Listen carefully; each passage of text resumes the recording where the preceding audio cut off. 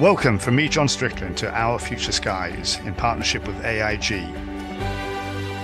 In this podcast series, I'm talking with leaders across the airline industry, tapping into a diversity of views on where it might be headed in the next 10 to 20 years.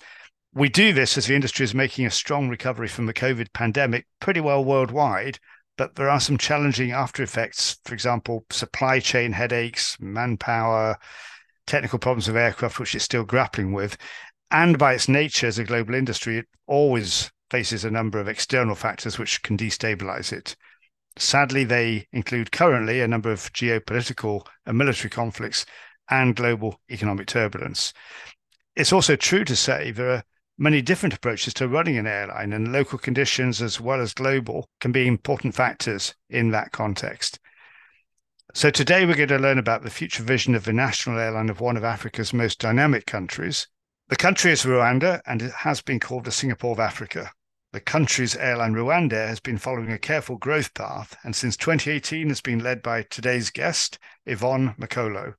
Recently, she also took on the role of chairman of the board of governors of airline trade body IATA. Welcome to Our Future Skies, Yvonne. I'm delighted to have you as my guest today. Thank you, John. Let's start off, Yvonne, by asking you a couple of personal questions. Tell us a bit about yourself, because many listeners may not know about your background. Your education and early career was not in aviation, but in the business of IT and software. And you spent a good part of your career outside of Rwanda as well, I think in Canada. Yes. Well, I have a very how can I say, diversified life. I grew up in Kenya, and then lived in Canada for almost 10 years. I studied environmental science and geography, then did a postgrad in information technology, and worked in the telecom industry for over 11 years, and then found myself in aviation. And I've been here for the last almost 7 years now. Well, a really interesting background there, Yvonne, and something I want to come back to, because I think we'll have some questions where that experience is going to be really useful for our discussion. Tell us also a bit about the airline. I mean, Rwanda is a successful African carrier, but again, not all of the audience may be familiar with your operation and the scale and the destinations you fly to. So tell us a bit, if you would, about some of the key metrics of the airline that listeners should know about. Well, Rwanda is the national carrier for the country of Rwanda. We've been in operation since really 2009, and we've been growing progressively, pretty much in parallel with how the country has been developing. The airline is a key economic pillar for the development of Rwanda. Rwanda is right in the heart of Africa. It's a landlocked country, so aviation plays a very significant role in terms of connecting the country for business, for tourism. So there's a lot of focus on Rwanda as the national carrier. We have a fleet of 14 aircrafts. We operate to 25 destinations now directly, but our network is much wider than that through our extended code share with the Qatar Airways specifically, and other airlines as well. The majority of our routes are within the African continent, but we also fly to London, Paris, which we launched recently, Brussels, Dubai, Doha, and Mumbai. Yeah, quite impressive credentials there, Yvonne, and we'll look at how that may develop in the years ahead. Just looking a bit more widely at the context in which you're operating and thinking of Africa as a continent and Rwanda as a country, I noted in terms of my background preparation for today's discussion that the World Bank talks about Rwanda as aspiring to becoming a middle-income country status by 2035 and a high-income country status by 2050. And you have a number of national strategic plans for transformation to assist in that. So, as I mentioned earlier, the tag of being the Singapore of Africa, combine that with African characteristics of a young and energized population, big distances. What does all that mean in terms of your likely evolution of customer base for the future? What kind of customers do you expect to be flying in the years ahead, Yvonne? Let me start with Rwanda. Rwanda has the statistics you've said very very correct. Rwanda has been growing at the GDP growth rate has been a steady 7-8% year on year. So it's been growing pretty fast. Coming out of the genocide of 1994, we've seen the country growing into a real a powerhouse within the African continent. So, as I mentioned earlier, Rwanda is key to this development of the country. The government recognized very early the importance of having a strong national carrier to support the development of the country, whether through exports, business, tourism, and the aspiration of the country is really to be a service economy. And in order to do that, we need access to the country. Just to give you an example, Rwanda currently is number 2 in terms of conference tourism within the African continent, right after Cape Town. This has been as a result of the good policies that have been put in place by the government, but also the accessibility of the country, and the national airline plays a big role in this. Now, in the wider African context, Africa with 54 countries is really vastly underserved. We're talking about 54 countries with a population of about 1.4 billion, but a share of global traffic of about 3%. So this really doesn't add up, but that presents a good opportunity for aviation, which is what Rwanda seeks to tap into. Really, how we can connect African countries to each other, and then connecting the African continent beyond Africa. So that's our mission. That's what we're driving towards, and we're very optimistic about the future. Well, that's all very positive, Yvonne. If we put that in the context of the continent as a whole, as you said, the statistics speak for themselves, the vast population, but a disproportionately low share of air traffic, both connecting Africa to other parts of the world, but perhaps surprising to some, within the continent itself, which you would think with the big distances needs to be connected. But as someone who is less familiar, I admit to being less familiar with all the different characteristics of different African markets, certainly my impression is that for many governments and political leaders, there is a misunderstanding about aviation, but there's still in many quarters a belief that aviation is for the elite. It's an industry that should be taxed, maybe even manipulated by some more for personal interest or belief than for real benefit. So it would seem from what you've said so far, your relationship with your own government is a very positive one. We've talked about the visionary approach of Rwanda to broad economic development, but do you feel hopeful that that ethos can widen to Africa as a whole? And we do see other areas of positive development. We've seen Ethiopian Airlines, for example, very successful, but yourselves and Ethiopian are maybe not typical of the continent. Well, you are right. From a Rwandan context, as I said, the government recognized very early on the importance of aviation, and a lot of effort has been put in terms of having a sustainable airline. Not only supporting the airline, but also putting policies in place that make it easier for us to operate here.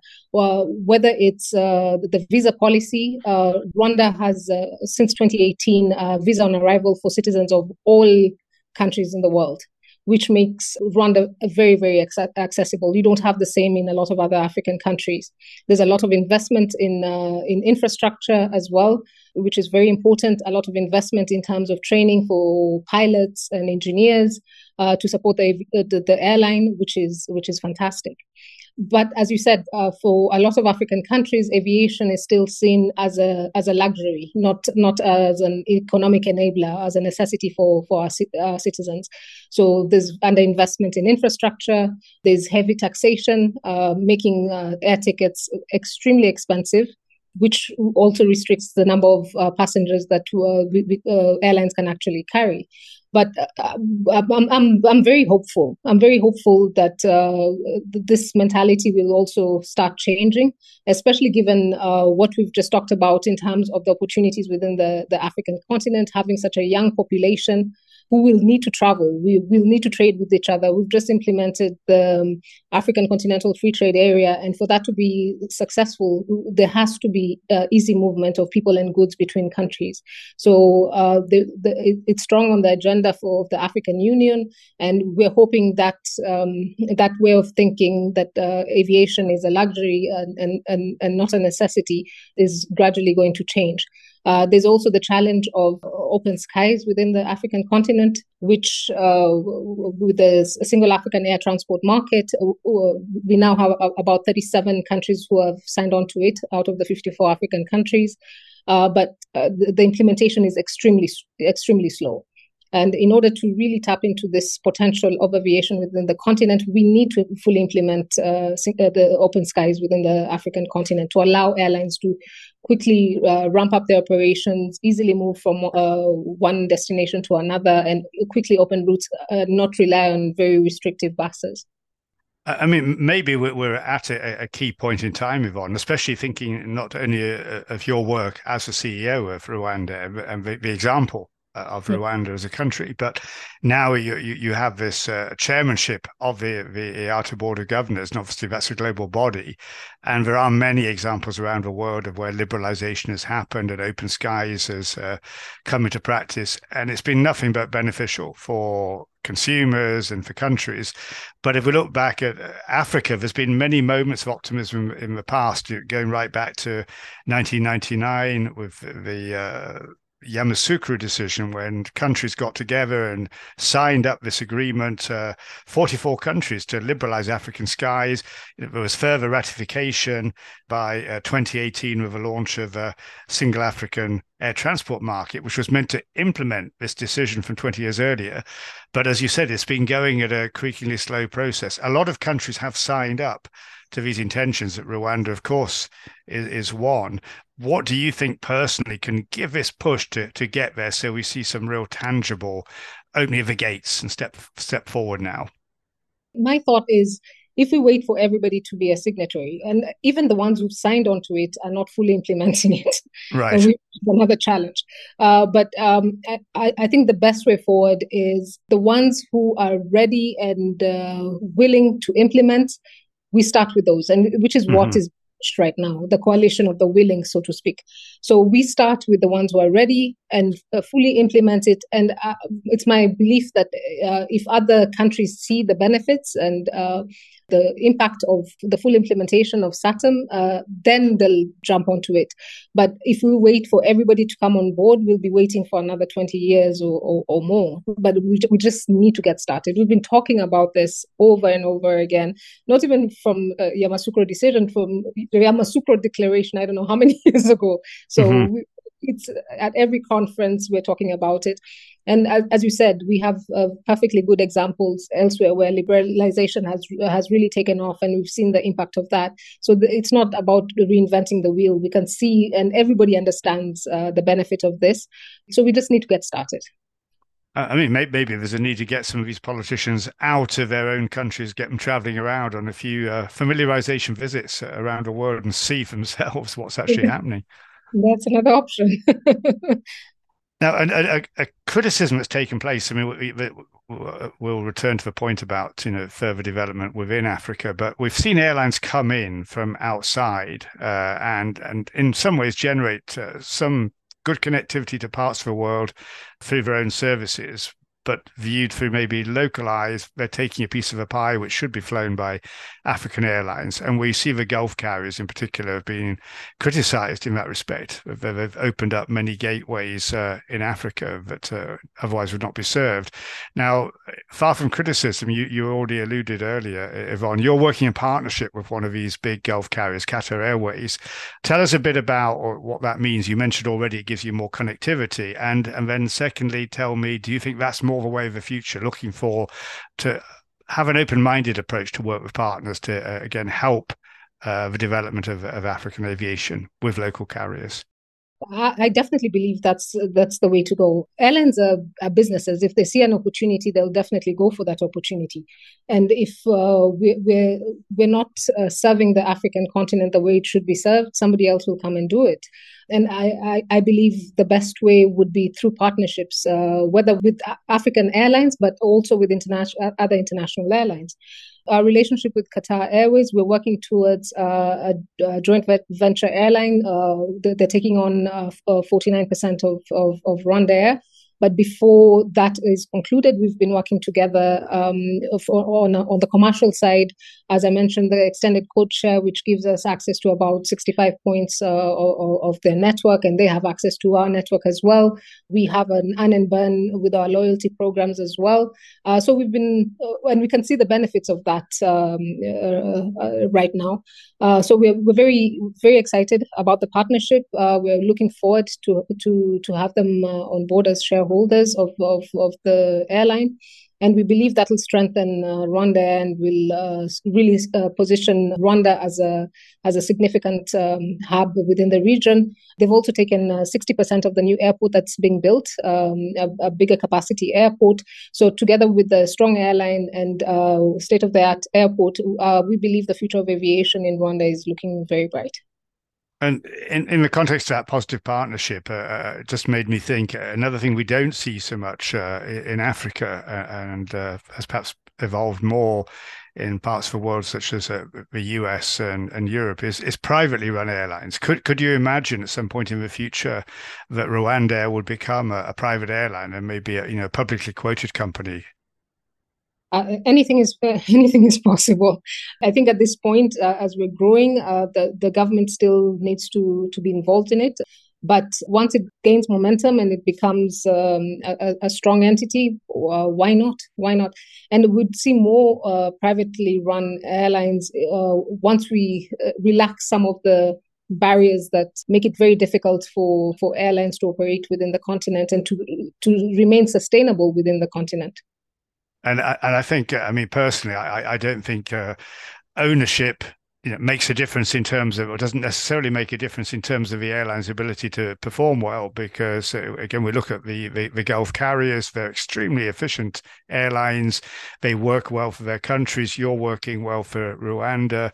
Ethiopian, the same can be said for them. It's really a case of good management and probably a good political business relationship. It's only when these things become challenging, and I've never seen a politician anywhere in the world who knows better about running an airline than the airline management. But when there's a constructive relationship, I think that's not a showstopper about the actual ownership. Absolutely, I agree with you. It's a matter of, as you said, it's a matter of the management and the support from the government, and how the government is providing a conducive environment for business to run. Yvonne, we've talked about the fact that you hold the post of chairman of the board of governors in IATA, but we also see IATA now adopting what it calls a Focus Africa initiative. That must be perfect timing from your point of view. And what's your feeling, your sentiment about IATA getting more actively involved in African issues specifically? I think it's about time. I'm very excited that IATA is putting a focus on Africa. As we discussed, the potential for this continent is immense. If we neglect it, then what? This is the future market for a lot of airlines, including our own. So we do need to look at it holistically in terms of how we can support African airlines, what can be done in terms of removing the barriers that hinder the growth of the sector within the African continent. So it is exciting, and I'm happy to be chairing the board at a time when IATA is actually focusing on the African continent as well, and supporting African airlines in achieving their goals. Exactly. Just looking at the technical aspects of running your business from the point of view of aircraft fleet, Yvonne, you've got a very modern fleet, but there's a lot of new technology coming through now with greater engine efficiency, greater range, some smaller aircraft flying longer range than was possible in the past. What is your own philosophy about that? And do you think that's something that you will look to tap into in the years ahead? And I'm thinking particularly of smaller long-range aircraft. We have aircraft like the Airbus A321, Mhm. LR and XLR aircraft, which are going to allow small numbers of seats to be put into markets, i.e., taking less risk, but to be operated very efficiently. I think that that's great, and it definitely gives airlines greater flexibility, especially trying out starting off some of the longer routes. It's a great way to build the route and then upgrade to bigger equipment. For Rwanda, our fleet consists of the A330, the 737 NGs, and then we have the smaller regional aircrafts, the CRJ and the Q400s. We are looking at rationalizing our fleet to bring it down to three types. So we will be phasing out the regional aircraft down the road. We are looking at different options to replace them, but we are looking at keeping for the wide body. We are looking at keeping the A330, 737, probably transitioning to the Maxes, possibly taking on the Embraer E2s to replace the Q400 and the CRJs, but that's still a discussion in progress. Absolutely. I mean, it does seem to me that, thinking again of Africa with long distances, we need to test out, particularly within the continent, new routes without too much risk. There is now a much better opportunity in terms of the aircraft which are coming on stream to do that without that classic risk of having too many seats and too much cost to do so. Absolutely. I mentioned I wanted to bring back your technological background, Yvonne, from your earlier career and your academic studies, because it seems to me, and I admit I'm an old time, I'm a bit of a technological dinosaur. It takes me all my effort to put a new app on the telephone, but I also do understand it's the way forward. And what I see is the young population in Africa is certainly very tech savvy. Africa's led the way in the use of technology for things like banking, for example, way ahead of other countries and continents. You must have a very strong view, given your background, about how all this is going to shape up for the future and whether it's positive or whether there are risks. We talk a lot about AI these days. Give me a bit of your vision, Yvonne, for how that will work in an airline context and more broadly. I think the future is definitely in automation. We have such a young population, especially within the African continent, who, as you mentioned, are very, very tech savvy. People do not want to go into the sales office or do check-in at the check-in counter with somebody there. And the easier it is for people to interact with the airline, the better. And the technology is really the way to go. AI, that's the future. From a customer experience, if we talk about the contact centers and all that, why not through AI? So I think it's going to be very exciting to see how aviation, which is such has its own way of doing things for the last, I don't know how many years. Moving it into the future will be very interesting to see, and making it accessible to this young population so that they consume it even more. I think that's exciting. I'm really excited about it, and looking forward to seeing what it has in store for the future.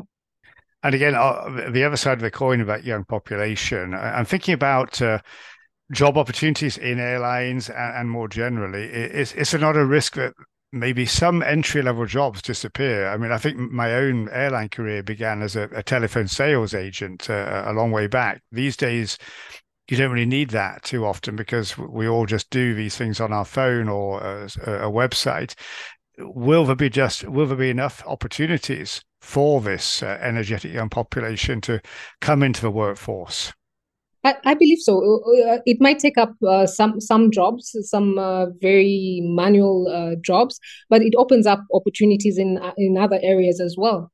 So I don't believe automation will completely eradicate some of these jobs. Yes, some will have to be phased out, and that's how things work. But it'll open up another whole new area of opportunity for young people as well. And also, do you see a political will? And I know this is the point that the Archer is taking up. Is there enough political will throughout Africa in terms of overall education and training of the next generation? Because all I see, and I speak to a number of young people in the industry, including a number of young Africans that I know, and there is to me, a wealth of talent, a wealth of energy and enthusiasm. But people need they need broad education and they need specific education and training opportunities. Is this something that is going to get tackled politically? Is it something maybe that IATA is able to push on a broader base for the continent of Africa? But I think it has to come from a political standpoint. Mm-hmm. I can speak in terms of Rwanda. We've just started an aviation academy, and there's further investment in terms of expanding it even more to train aviation specialists, whether it's pilots, engineers, dispatchers, etc. So there's a lot of investment being put into that.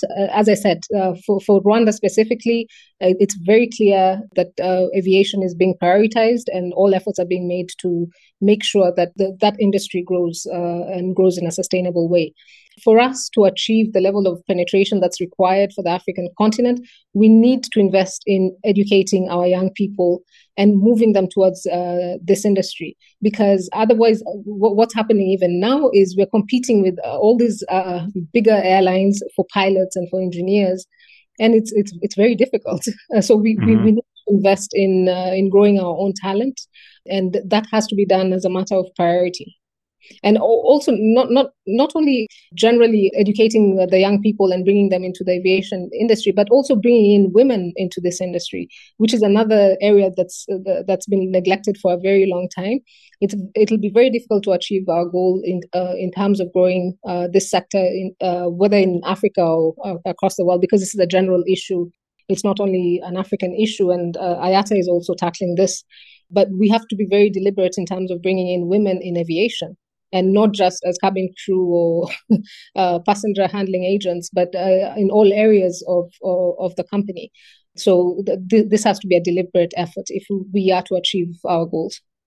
Well, you beat me to my next question with that one, Yvonne, because that was that was going to be next on my list. So it's good that you raised it, because I thought you would have strong views. I mean, you are one of a limited number of women leading an airline in the world, or indeed senior players in many positions in the airline industry. But what I notice that if I look at Rwanda as a country, and please educate me on this, when I looked, for example, politically, well over half, I think about 60% of MPs in the Rwandan parliament are women, and have been since I think the last election back in 2018. You've already had a successful career in IT as a woman leader, and now in the airline industry. You're the chair of the board of governors of the IATA. How do we drive this forward? I mean, I was thinking another guest I had on the podcast series was Gulit Ozturk, who you undoubtedly know from IATA. And she made the point, well, I don't want to be known as a woman CEO. I just want to be known as a CEO. Yeah. We don't talk about this male CEO. How do we push it forward, and how do we stop kind of tagging in this way? So we just think, oh, there's that excellent leader, there's this excellent person in the job, but we have a better balance. Well, I do agree with her, but I think you've mentioned Rwanda. Rwanda has been very deliberate about it. It's actually the representation of women in parliament is 61%. It was 64. It dropped slightly to 61%, but it's the highest representation of women in parliament in the world. It's the same thing in terms of the cabinet. The cabinet is over 50% women. In the private sector, we see the same thing. We have a lot of young female CEOs running the banks, running different companies within the country. But it's been done very deliberately, recognizing that we do need women to participate in the growth of the economy. So we need to make sure that they're present in the boardroom, in the corporate offices. So it's the same thing in aviation. We need to be deliberate about it. I think what IATA has done with 25 by 2025 is really good in terms of really putting a spotlight on this issue, and getting people to recognize that there's a problem, and that this problem needs to be resolved. But we need to move to the next level as well, where we say, in practical terms, how exactly are we doing it? Is it an issue of for every position that comes about, we won't proceed with the recruitment unless we have X number of women who've applied, and we interview X number of women? It has to get to that level of being deliberate. So I hope that's what we're going to see. It's great that the first female chair of the board of governors, but this is after 80 years of the existence of. It's taken time. It's taken this long. This should not be the case. I hope we won't have to wait another 80 years for the next female. This should be the norm, not the exception to the rule. So for me, I would say we really have to be deliberate about it. You mentioned the IATA 25 by 25 initiative, Yvonne. Just to be clear for any listener who's not familiar, that's an initiative sponsored by IATA to ensure that there are at least 25% women in positions across airline businesses by 2025. And some airlines have reached that target and surpassed it already. But I was wondering if in maybe a number of African countries, keeping the focus on Africa, there is a more traditional approach, and there is this kind of inbuilt feeling that men are going to be the leaders and women are going to be the supporters, and women shouldn't even aspire to the kind of career that you're having yourself. I guess there's a lot of work to do on that throughout the continent in countries that are less forward-looking and deliberate than Rwanda. Again, it's not only the African continent, it's across the world. We see this, yeah. we see this very much across the world. But we need to move beyond the cultural, what was done in the past, that the woman has to stay at home, etc., etc. One thing I wanted to mention as well is, yes, it's very good to bring in women into these positions, but once they're in there, in addition to being deliberate in terms of bringing them in, we also have to be deliberate in terms of creating an environment that's conducive for them to succeed in this industry as well. Because if that's not done, we'll just see women coming in and out immediately. So we need to look at it holistically. How do we bring women in? How do we keep them in? And how do we enable them to grow within the industry? Whether it's something as basic as having a mother's room where women who've just given birth can and are not able to go home to breastfeed have somewhere they can pump and store breast milk for their kids, or daycare, or flexible hours for women who have small kids. Whatever it takes, really, to help women succeed in the job that they do. Not in the sense that they need to get preferential treatment, but we need to even the playing field. So we need to see how to make it possible for them to succeed in the position that we give them. And you mentioned certain positions that the industry is dependent on, like pilots, like engineers. And I alluded in my introduction about supply chain challenges now. A lot of people left the industry through COVID. A lot of experienced people have taken early retirement. So if we switch off more or less half the population, we're really putting ourselves in a handicapped position. Yeah. Absolutely. There's no way the industry can develop if we neglect 50% of the population. That just does not make sense, honestly. Yeah. So it is a serious issue that we need to tackle. Otherwise, down the road, we will run into a lot of challenges. I guess also it starts at home, because you all of us, I guess, we grew up at times which were different to today about what was expected by parents of their children. And I know I was mad on aeroplanes from the earliest age, but I didn't know any little girls at the time who were mad on aeroplanes. But why not? I mean, now I know a good number of women in the industry have the same obsession as me about aviation, but it doesn't necessarily follow that's the case with these kind of definitions of who does what. Yeah, you're absolutely right. Not only at home. Yes, it starts at home, but also from once schooling, education. Yeah, exactly. Once the kids go to school, it's the whole chain, and we need to encourage the young girls. There's this whole mentality that girls are not good in science and can't do this and can't do that. We need to break down all those preconceptions about girls and women. And another big topic, Yvonne, which I'm interested to get your views on, is, of course, for one, which you're addressing anyway through your work in IATA, of sustainability. The industry's really in the dock about its contribution to emissions and the challenge that we face as a planet for the future. But I just wonder if, again, there's a kind of a dichotomy. I'm sitting here in Europe and hearing almost by the day about politicians wanting to cut down airports. As we're talking, there's lots of discussion about Amsterdam Airport, which for as long as I remember, has been a major European airport. The Netherlands, with small populations, relied on trade through centuries, whether it was boats in the past or planes now. Yet, but unbelievably for me, talking about that being cut down, yet we've talked already today about the major opportunities and the necessity for development in Africa of having a thriving aviation industry. Do you see that we're going to develop like a two-speed world or a dichotomy between what you could say the old world that Europe is thinking and doing, or maybe the US, and the rest of the world, which is getting on and grabbing aviation and making the most of it as an economic catalyst? Yeah, well, Europe and the US has had such a head start in terms of developing the aviation sector. I think the developed world, including Africa, deserves the same opportunity. We have mentioned how underserved the continent is, but we also have the opportunity to really grow sustainably. But again, we know the best way to do it is through the use of SAF, but we can't find SAF, and the little that's there is too expensive. So I think it's the same way Africa and a lot of other and India and a lot of other countries leapfrogged, whether it's through telecoms or banking or whatever. We can do the same in terms of still growing the industry and connecting countries, but doing it sustainably. We definitely need more incentives in terms of SAF production within the continent, so that we can find enough of it and find it at an affordable rate to allow for this growth.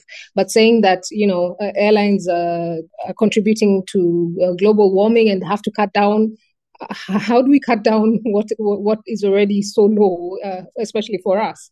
We definitely need to grow, but we have the opportunity to grow sustainably. I mean, again, it seems like a time of change, because I know I've commented to colleagues recently, well, Europe could just close aviation down completely. The way we're hearing messages from some politicians here, and the rest of the world will just carry on. We're hearing about enormous aircraft orders from, as you mentioned, India, China, Saudi Arabia. I mean, hundreds of new aircraft being ordered. We talked a bit about the Gulf carriers and the way they've developed, and that they're linking not only their regions, but many other parts of the world, including Africa. I personally don't see a way economically in the 21st century for large parts of the world without aviation. So Europe could shut up shop and go home, but it seems to me the rest of the world has to carry on. But as you said, do it in a way that is sustainable. And we don't have much of an option, because if you look at the African continent, yes, we do have the road network, but they're not that great. We have, for a lot of countries, non-existent railway network. So really the only way to connect the different countries is by air. So if Europe does decide to shut down, then that's also going to be a challenge, because what's going to happen to trade with other continents? What's going to happen to exports and fresh produce? And it's a difficult dilemma, I must say. But for the rest of the continents, we urgently need to expand and connect our countries. As you say, that need for mobility, there's long distances in Africa. There couldn't be a better example of where aviation is the only way for people to move around in a meaningful way. We're not going to go on trekking expeditions with horses and camels as in previous centuries. It's just not a realistic proposition. No, absolutely not. Just as we move towards the close, Yvonne, we've covered a number of issues related to the industry and how it might shape up and how that might affect you. But just more broadly, if we look at political challenges, economic shocks, and risk, I mean, do you see in this 21st century, could this be the century of Africa? If we look through the history books, we see different spheres of influence and power through previous centuries. And Africa, to me, it seems like I would call it a sleeping giant. As we've discussed, there's so much potential there. Could there be a shift based on some things we're saying where we see an acceleration in the relative importance of Africa, and it really does start to punch not just at its weight, but above its weight? Yeah, no, absolutely. Again, the potential is huge, huge. Yes, we have several challenges, but I strongly believe if we can overcome and do away with some of these challenges, whether it's the cost of operations, whether it's the visas which are restricting movements between countries, the issue of skilled labor, all those things we've discussed, the opportunity is huge. And we have such a young population, so we have an indefinite pipeline of in terms of having a market for this industry. So I think the future is very bright for Africa. We need to address definitely some of these challenges, and then get ready to really take off. And do you think, if we look at Africa from a point of view of a link with Europe in the past, as you said, we still have trade as an absolutely important element today, but the historical linkages coming from colonialism, do you think we might see a shift that Africa will turn far more wards to Asia than has been the case in the past? I mean, obviously, Asian economies are also growing. We know there's been a lot of Chinese investment across the continent of Africa, for example. Might that be a kind of a new alignment we see in the decades ahead? Well, I think we need to look at it from the perspective of what works for the different countries. I think the different we're talking about 54 African countries.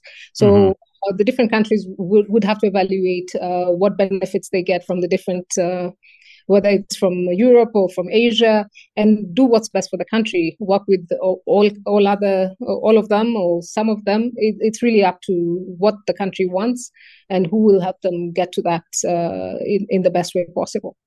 And we touched in my opening comments on the fact the industry is now coming out strongly from the pandemic, and obviously that was, we hope, a once in a lifetime experience, and that we don't have to repeat it. But do you think there are lessons to be learned?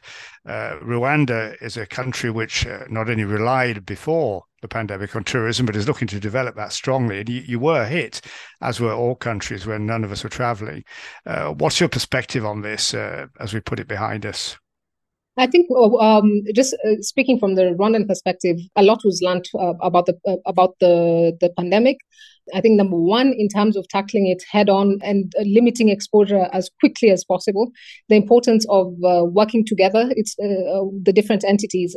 I can speak about the fact that we held regular meetings, almost daily meetings with all the different stakeholders, the aviation industry, the Ministry of Health, the Ministry of Commerce, everybody was on board in terms of tackling this issue. So I believe, yes, Rwanda was hit hard, but we've managed to recover very quickly because we tackled it right from the beginning, shut down everything, which had a huge impact on the airline, of course, where we were operating just cargo flights and repatriation flights, but then opened up progressively. Even from a tourism perspective, we opened up for tourism much earlier. But with really strong measures in place, health and safety measures in place.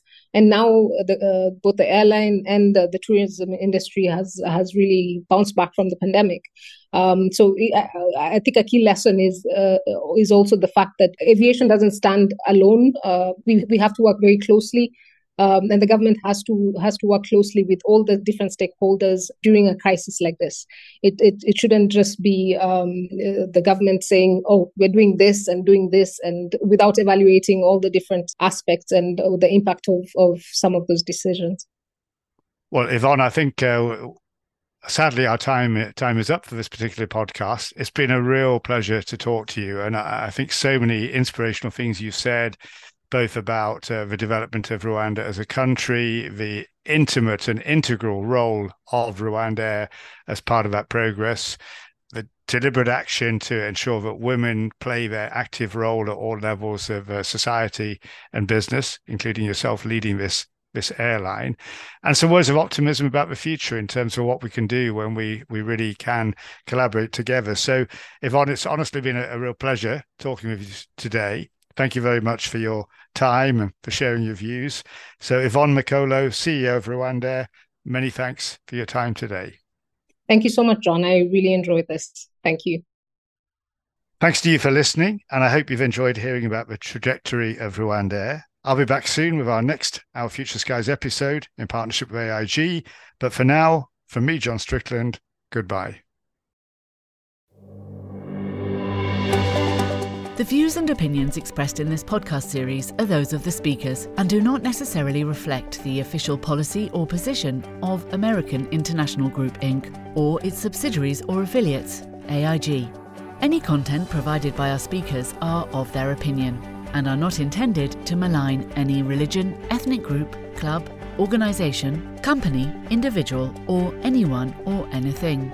AIG makes no representations as to accuracy, completeness, correctness, or validity of any information provided during this podcast series, and will not be liable for any errors, omissions, or delays in this information, or any losses, injuries, or damages arising from its use.